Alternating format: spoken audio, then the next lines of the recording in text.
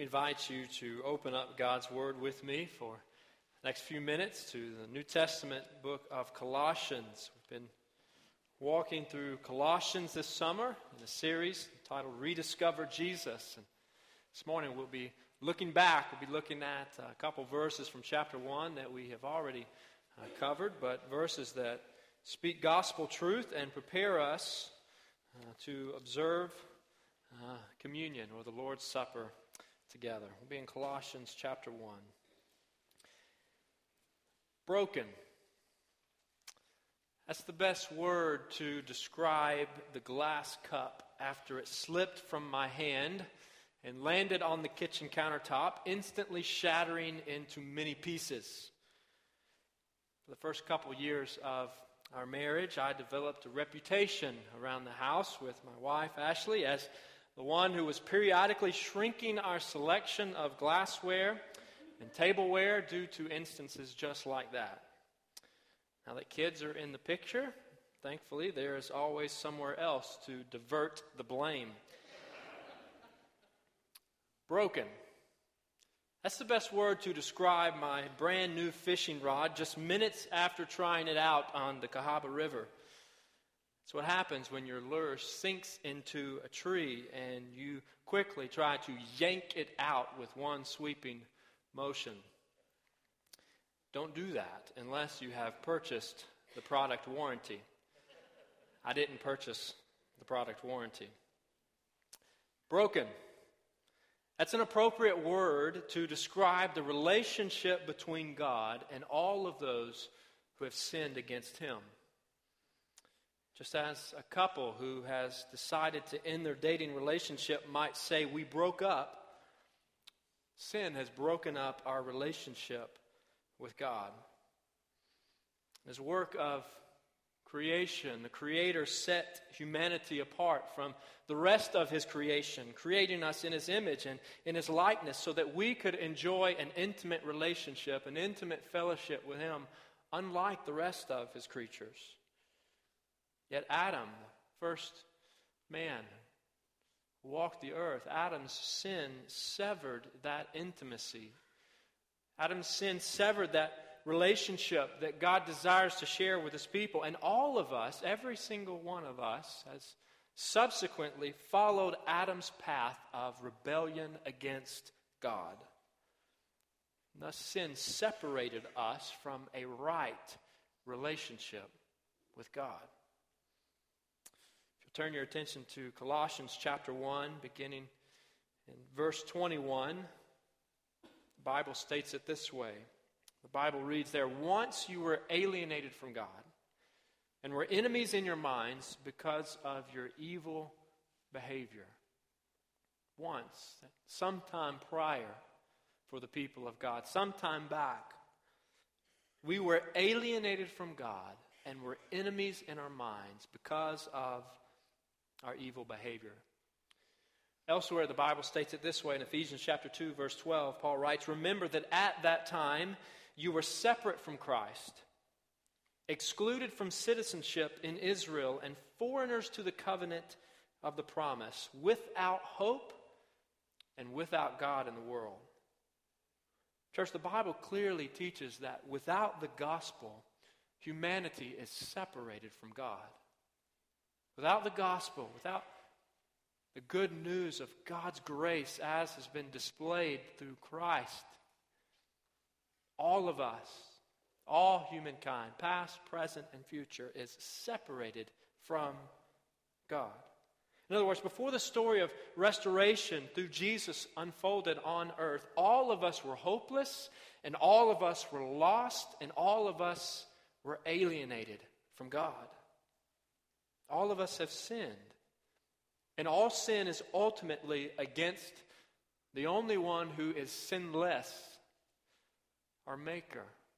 The one who is perfect, the one who is holy, the one who is eternal, the one who created us and who sustains us. And the Bible teaches throughout, specifically in Romans chapter 6, that the due payment for our sin against God is death. For the wages of sin is death. Romans chapter 6, verse 23. For the wages or the payment, the due payment for our sin against God is death, separation from God, and spiritual death. There really is nothing worse for us than to be without the presence of God and without the provision of God, for God Himself is the source of all life. Yet all humanity, all of us, have inherited a broken relationship with the one who made us, the one who is perfect. And this broken relationship is evidenced by the attitude of all who have not been reconciled with God, by the attitude of all who have not been restored to a right relationship with God, the unregenerate, or those who have not received new life in Christ, those who have not been born again in Christ, are hostile toward God. The unregenerate are hostile toward God. That's what the Bible teaches. Once, Colossians 1:21, once you were alienated from God and were enemies in your minds. Alienated from God, separate from God, and enemies in your minds. A mindset is characterized by hostility toward God, rebellion against God. All of us living today are living in the midst of a cultural shift, further and further away from a Christian worldview. Certainly doesn't mean that we had everything together before. We didn't have a totally Christian worldview before. Let's not be so naive as to think that were the case. But it is becoming increasingly hostile toward God and the things of God. Nevertheless, this is the way of the world. Paul reminds us in Scripture that all of us were once hostile toward God. Let me invite you to turn with me in your Bibles to the left several pages to 1 Corinthians. 1 Corinthians chapter 6. In 1 Corinthians chapter 6, we read these words in God's Word, beginning in verse 9. 1 Corinthians chapter 6, verse 9.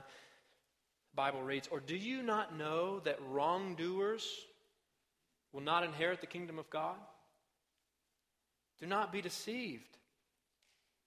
Neither the sexually immoral, nor idolaters, nor adulterers, nor men who have sex with men, nor thieves, nor the greedy, nor drunkards, nor slanderers, nor swindlers will inherit the kingdom of God." And don't miss verse 11. And that is what some of you were.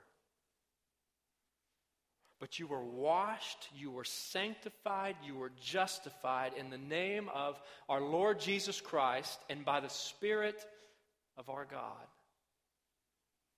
In other words, those that are immersed in sin and a lifestyle of sin that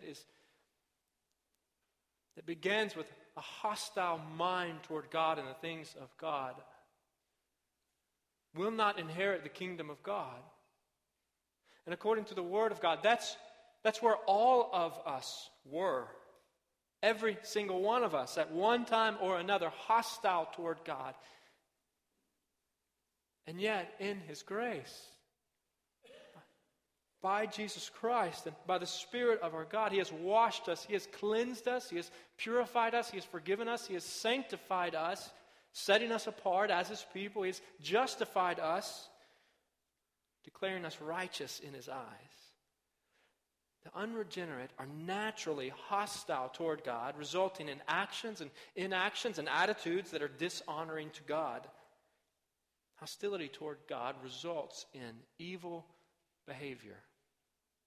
Hostility toward God results in evil behavior. We see that right here in Colossians chapter 1, verse 21. Once you were alienated from God and were enemies in your minds because of your evil behavior. Separated from God, enemies of God, hostile toward God, and this was demonstrated or shown by our evil behavior. Our position before God, which was one of hostility and estrangement, greatly impacts our behavior in the world. Put in other words, our identity precedes our activity. Who we are determines what we do. You know, it's easy for us to point the finger and to blame others for turning their backs on God and the things of God and embracing sin and championing sin. But all of us must remember that without the gospel, we too embraced sin. Without the gospel, we are dead in our sins. Without the gospel, we are broken. Without the gospel, we are separated from God. Father, Lord, would you remind us this morning of the truths of your word? Lord, often we are so quick to jump to the solution. We are so quick to overlook the problem and jump to your grace. And Lord, we know the story. We know of your grace, and we are motivated by your grace to be here today, to gather with your people, to worship you, to open your word, and to fellowship in your name, sing praises to you. But Lord, remind us this morning of the depths of our sin, the gravity of our sin against a perfect and holy and mighty God. Lord, remind us why the sacrifice of Jesus was necessary. And Lord, hear our praise today that we might exalt you, for you are worthy of our praise. And it's in Jesus' name we pray. Amen. The Gorilla brand super glue claims to be for the toughest jobs on planet Earth. And it can repair a lot of broken stuff. In fact, they claim that it bonds just about everything. And I have semi-successfully used that stuff to repair a number of things, from Christmas ornaments to household decorations, a vacuum cleaner pipe a couple of different times, and a ceramic spoon, and who knows what else. And I'm sure if we were to take a poll this morning, no telling what we would hear, that you have successfully attempted or used superglue to fix in your own life. But we can thank God for things like superglue. However, superglue will not fix everything. It will not repair everything. In fact, it doesn't work well on people. Don't try it on people. The manufacturer quickly cautions against skin and eye contact, and for very good reasons. Nor can it repair broken relationships. In fact, nothing can repair our broken relationship with God except for one thing. And that one thing is hard to come by. That one thing is blood. But not just any blood. For the wages of sin is death. Thus, death must come due to our sin against God. The shedding of blood represents death. In fact, the Bible states in Leviticus chapter 17, verse 11, that the life of a creature is in the blood. God formerly said to his people, recorded in that same chapter and verse, he said, I have given the blood to you to make atonement for yourselves on the altar. It is the blood that makes atonement for one's life. In other words, God commanded his people, he commanded the Israelites to participate in this sacrificial system that involved the shedding of blood from animals that were to be sacrificed on an altar as an act of worship for their atonement or for their removal of and forgiveness for sins. And this practice, we know, according to God's word, had to be repeated time and time and time again, year after year. For according to the author of Hebrews, in Hebrews chapter 10, verse 4, it is impossible for the blood of bulls and goats to take away sins. The sacrifice of animals was only meant to provide a temporary picture. It was a short-term practice that was to convey and portray a much bigger picture, the picture of the gravity, the seriousness of our sin against a holy God and our need for atonement from that sin. Only the shedding of blood from a sinless, innocent man could provide forgiveness for sinners deserving death. And we know Jesus Christ, God in the flesh, came to earth to provide that blood for us. To offer himself as the once and for all sacrifice that removes and covers and forgives our sins against God. Colossians chapter 1, verse 21. Once you were alienated from God.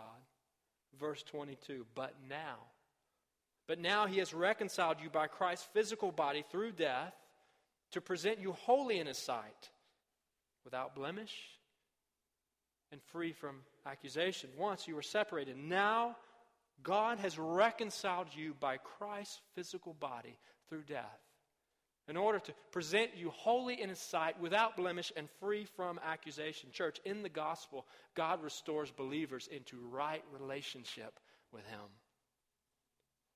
Without the gospel, humanity is separated from him. But in the gospel, God restores believers, people of faith, into right relationship with him.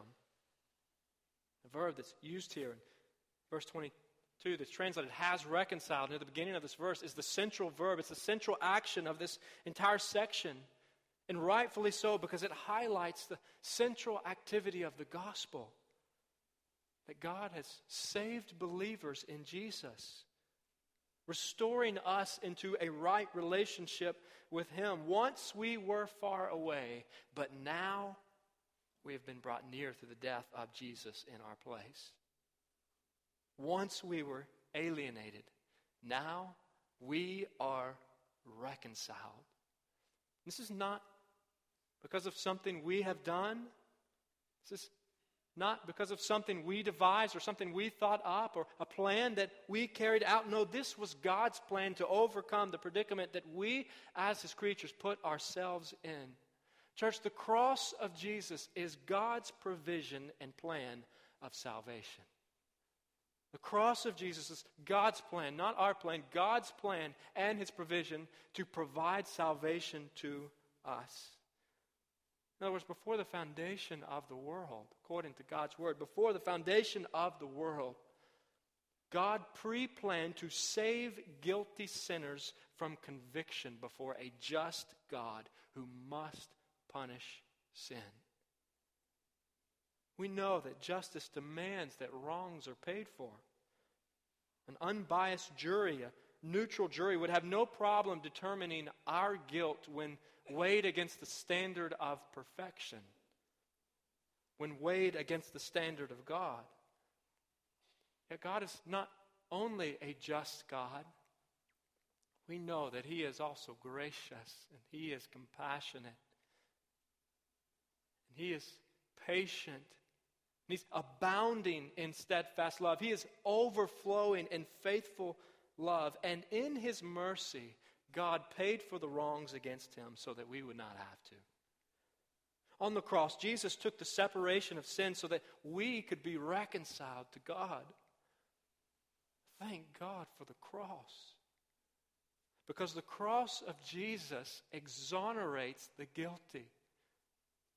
The cross of Jesus pardons us, acquits us, vindicates us, clears us of guilt against God if we receive the one who died on that cross in faith. The picture found here in Colossians chapter 1, verse 22 is of enemies of God who have become friends of God. Enemies of God who have been reconciled with God by way of the cross, and therefore being presented before God on some future day as holy in his sight, without blemish and free from accusation. The language of holy, without blemish, recalls those very sacrifices that referred to earlier, animal sacrifices that had to be repeated year after year, in which the people of God were commanded, called to bring God the first and the best. Animals without blemish, without spot, perfect animals as a representation of who the one they are, who the one that they are worshiping is. That he is deserving of the best that we have to offer. But more than that, foreshadowing the perfect Lamb of God who would come and take away the sins of the world. The Bible is stating that we, as those with faith in Jesus, will be presented before God and found to be perfect in this way, innocent, just as Jesus is innocent. And free from accusation, we know, brings to mind a legal setting, a courtroom setting in which someone's action or someone's character is being evaluated before a judge. And here the picture is of the last judgment, when we will all stand before God's judgment seat. Romans chapter 14, verse 10. In church, when we stand before that judgment seat as believers in Christ, followers of Christ, as recipients of salvation by grace through faith in Jesus, we will be declared not guilty, innocent on that day by the sovereign Lord of the universe and the mighty judge of his creation, never to be judged again. There will be no accusations. There will be no arguing with the verdict, because all will know that none of us arrived there by our own merits. None of us arrived there by our own innocence, but only by the innocence of the one and only Son of God, Jesus Christ, which was graciously and freely applied to us. Thank God for the blood of Jesus that presents us holy in his sight, without blemish and free from accusation. Church, those who know Jesus look forward to that day, to the day that he returns, and the day that we will be united with our Savior for all of eternity, basking in his glorious presence and enjoying his abundant provision. And as believers walking in this life, we enjoy fellowship with God here and now through Christ, but we long to experience the full ramifications of our restoration through Jesus. In his book titled The Gospel, Pastor Ray Ortlund describes a hypothetical scenario to portray what it is that we are given in Christ. So listen to this illustration, listen to this analogy that conveys what it is that we have received as recipients of the gospel. He writes, each of us is like a homeless man who sleeps under a bridge and eats out of dumpsters. One day a limousine pulls up and out steps an attorney who hands him a letter.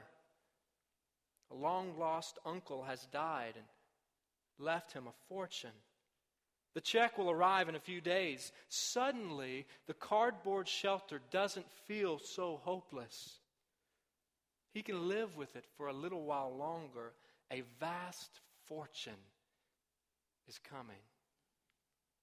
Folks, a vast fortune has come to us through Jesus, and the fortune is God. The fortune is a reconciled relationship with God. It is forgiveness with God through Jesus. So, church, as those who have been forgiven, as those who have received that gift in faith, let's pause once again. And let's celebrate the forgiveness from God and the restoration with God that we have graciously received in Jesus. Father, we are grateful people because of the cross. We are grateful for your love for us. We are grateful for the way that you sustain us. Lord, we are grateful for the cross. Lord, would you hear our praise now as we worship you as our Creator, Lord, as the author of life, as our sustainer day by day, Lord, and as our Redeemer in and through Jesus. We praise you, for you are worthy. Hear our praise now in Christ's name. Amen.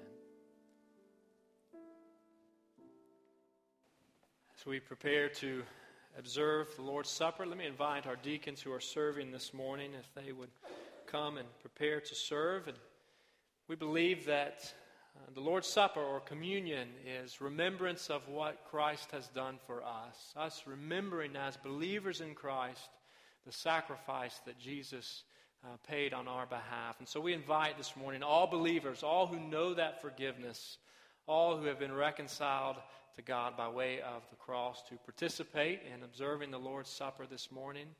For those that have not received Christ for salvation, those who have not placed their faith in Christ, we would encourage you to abstain from this observance this morning. We believe that Jesus gave this practice to his followers, and that it is an important practice of remembering what it is that Christ has done for us. The Bible says that when Jesus was eating with his disciples, he took the bread and he broke it, and he gave thanks. He said, "Take and eat, this is my body."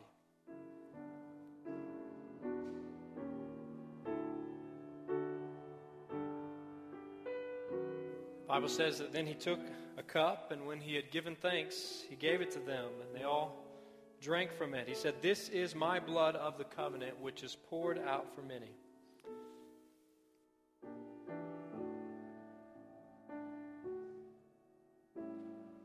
So went on to say, "Truly, I tell you, I will not drink again from the fruit of the vine until that day when I drink it new with you in the kingdom of God." And when they had sung a hymn, they went out to the Mount of Olives. We invite you to stand as our deacons find their way to their seats as we stand and respond to the truths of God's word this morning. Yeah, go ahead and stand. Don't be shy. And let's praise the Lord, for he is worthy of our praise. Let's thank him for redeeming us, and let's thank him for the cross together. This is be our hymn of response this morning.